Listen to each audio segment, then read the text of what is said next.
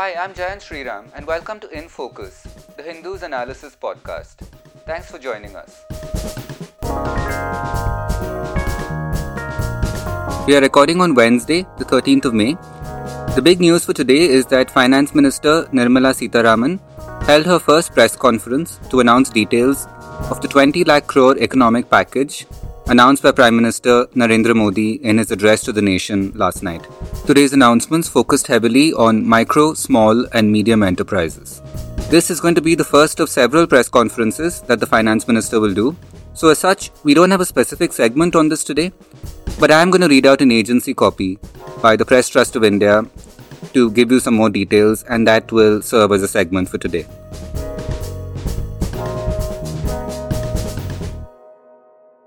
The copy goes, Finance Minister Nirmala Sitharaman on Wednesday announced Rs 3 lakh crore of collateral-free loans for small businesses, cut the tax rate for non-salary payments, and provided liquidity to non-banking companies to help them tide over the disruptions caused by the lockdown.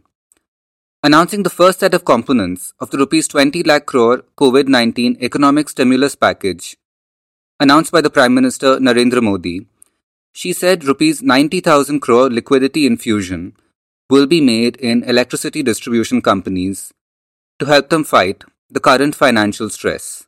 Also, dates for filing income tax returns and other assessments have been extended. She said the rate of tax deducted at source and tax collected at source for non-salaried payments up to March 31, 2021 will be cut by 25%. The move will release Rs 50,000 crore in the system, she said. For all companies, the statutory obligation to pay 12% of basic salary as employer share to Employee Provident Fund or EPF contribution has been reduced to 10% to boost their liquidity. Essentially, this is to spur growth and to build a very self-reliant India, she said. It addresses ease of doing business, compliance, and due diligence, and the intention is also to build local brands. Sitharaman said collateral-free loans will benefit 45 lakh small businesses. The loan will have 4-year tenure and will have a 12-month moratorium, she said, adding the loans will be guaranteed by the government. Also, Rs 20,000 crore subordinate debt will be provided for stressed or loan defaulting MSMEs, she said, adding this would benefit 2 lakh such businesses. A fund of funds for MSME is also being created, which will infuse Rs 50,000 crore equity in MSMEs with growth potential. We'll end that segment there and move on to discussing the latest developments in the diplomatic front, of which there are many today, with the Hindu's Diplomatic Affairs editor Suhasini Haidar. And Suhasini, the second phase of flights that are coming back to India carrying Indians stranded abroad, that's going to begin on May 16th. Do we have any more details on what's going to happen then? Absolutely, Jayant, and the Ministry of External Affairs that is coordinating the entire effort has decided to ramp up its capabilities in terms of bringing Indians back, this entire repatriation effort. Remember, we still really don't know how many people may come back. The estimates are that between 4 to 5 lakh Indians will want to return over the next few months. But what we know is the government is now ready with its roster of flights for the second phase. In the first phase, if they brought back 64 flights full of Indian passengers from about 12 countries, and then the 13th was Maldives, where a ship brought back Indians. In the second phase, there will be as many as 149 flights coming back from more than 30 countries, about 31 countries. And this time they've added several European countries. France is there, Ireland is there, Georgia, Armenia. We're also seeing some Central Asian countries like Kyrgyzstan. Remember, a lot of these countries like Kyrgyzstan and Ukraine have medical students who need to return because they really have nowhere to stay. Their hostels have been shut down. Schools are not functioning right now. And then you have Indians coming back from other countries in Southeast Asia, Malaysia, Indonesia as well. So this entire lot of them are actually coming coming in the second phase, which is May 16th to May 22nd. Uh, Officials saying to us that what they're hoping is that by the time they're able to bring back the Indians who really need to come back, whether it's about visas expiring or pregnancies, medical emergencies, family emergencies, as well as other important reasons, they will be able to put some scheduled flights, and commercial scheduled flights will restart. So for the moment, they're hoping to only bring back those who really, really need to come. And officials have been saying that while this looks like a regular operation, they are charging each of the passengers. Passengers from the U.S. Pay up to 1 lakh, and then everybody else is graded. They do point out that this has taken a lot of diplomacy. It has taken the entire Ministry of External Affairs working on this. In every mission, you see ambassadors, high commissioners out there at the airports, really trying to ensure that the process is as smooth as possible. Right. And speaking of diplomacy, Suhasini, India is involved in what I can sort of describe as a kind of high level disagreement now at the UN about the WHO, and it involves basically the status of Taiwan. Which America is pushing for and China is opposing. How exactly has India got involved in this? Right. This is playing out this week, Jayant, and there was a story in the Hindu about how India is really getting caught in that crossfire because the US has made it very clear that it wants to go ahead and try to ensure that Taiwan, which is, of course, seen as part of China but has its own independent entity for a lot of countries, and it has been an observer state in the past at the WHO. The US has made it clear that it wants to build a campaign to include Taiwan in what is called the World Health Assembly. This is the decision making body of the WHO. It meets a few times every year. It is going to have a special virtual assembly meeting on May 18th and 19th.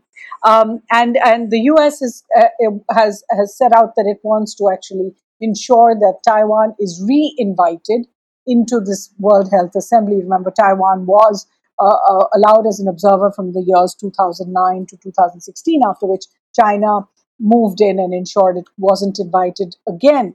On the other hand, China is making it extremely clear where it stands on this, that it believes that any attempt to bring Taiwan into the WHO, into the WHA assembly, would be tantamount to violating what they call the One China principle.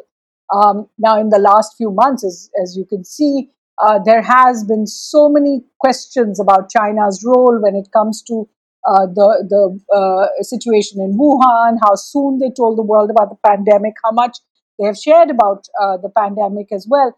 And the WHO has been in the crosshairs as well. The US, in fact, President Trump at one time referred to the WHO as the PR agency of China. So it is building up with both sides taking very strong positions. The US Senate even passed a law on Monday mandating US Secretary of State Pompeo to ensure that Taiwan is included at the World Health Assembly. Where does India fit into all this? India is about to take over as the chairperson of the executive board, the EB, at the World Health Assembly. So there will be a World Health Assembly meeting May 18th and 19th. This will be held virtually. Included in the agenda is the election of the important people in the executive board. And then there'll be an executive board meeting on May 22nd. So India is expected this month. Obviously, it's not final until the votes come in, but officials fully expect that India will be the chairperson, take over from Japan, I think, for a term of 3 years. And India's nominee will then have to take a call on whether or not Taiwan should be a part of it. And this is putting India in a tough position because it has been able to work a balance thus far, and the diplomatic crisis could well spill over. We've seen External Affairs Minister Jaishankar, along with all the diplomacy we were talking about in terms of bringing Indians back home, also straddling this a little bit. On Monday, he was part of a US-led initiative, which was 7 nations, including all US allies like Australia, Japan, Israel, South Korea, as well as Brazil. All of them are what are called major non-NATO allies of the US. And India as well joined that. Clearly, Mr. Pompeo's mandate, amongst other things, was to talk about reform at the WHO and, in particular, the US's moves over there. And today, Mr. Jaishankar was part of the Shanghai Cooperation Organization, SCO's meeting of foreign ministers, which includes Russia and China and Central Asian countries, Pakistan and Afghanistan as well. So you're seeing India straddling both right now, but everybody is waiting to see where India will stand on the Taiwan issue and then what that will mean for India's relations with the two big powers. Yeah, speaking of India's relationship with China in particular, there have been some moves made, particularly when that regulation was passed about buying stakes in companies. There was that overtone of a Chinese takeover. But we did see something rather more strange today, which was Union Minister Nitin Gadkari echoing a line that the seems like something that was made in a lab. Now, that's something that U.S. President Donald Trump has been saying a lot. Other people in America as well. What does this mean? Because this is kind of a fairly strong statement coming from somebody who is a fairly senior minister. Absolutely. In fact, it's an interview with Nitin Gadkari, who's the Union Minister for Industry as well as infrastructure. And for a senior minister like that to say very plainly that that in fact there is evidence that this is a lab-made virus. This was not a natural virus. This is what he said in a television interview on Wednesday evening. Essentially means that it is something that is believed, at least in the upper echelons of power in New Delhi. Now, whether this is something the government is going to get its back behind or not remains to be seen. Because remember, up till now, the Ministry of External Affairs, and we've been asking them again and again, what is your stand on the US's position and other countries that are asking China to explain whether this is in fact a virus that originated in a lab. And the Ministry of External Affairs so far has said this is not the time, that this is the time to deal with the coronavirus as a united world.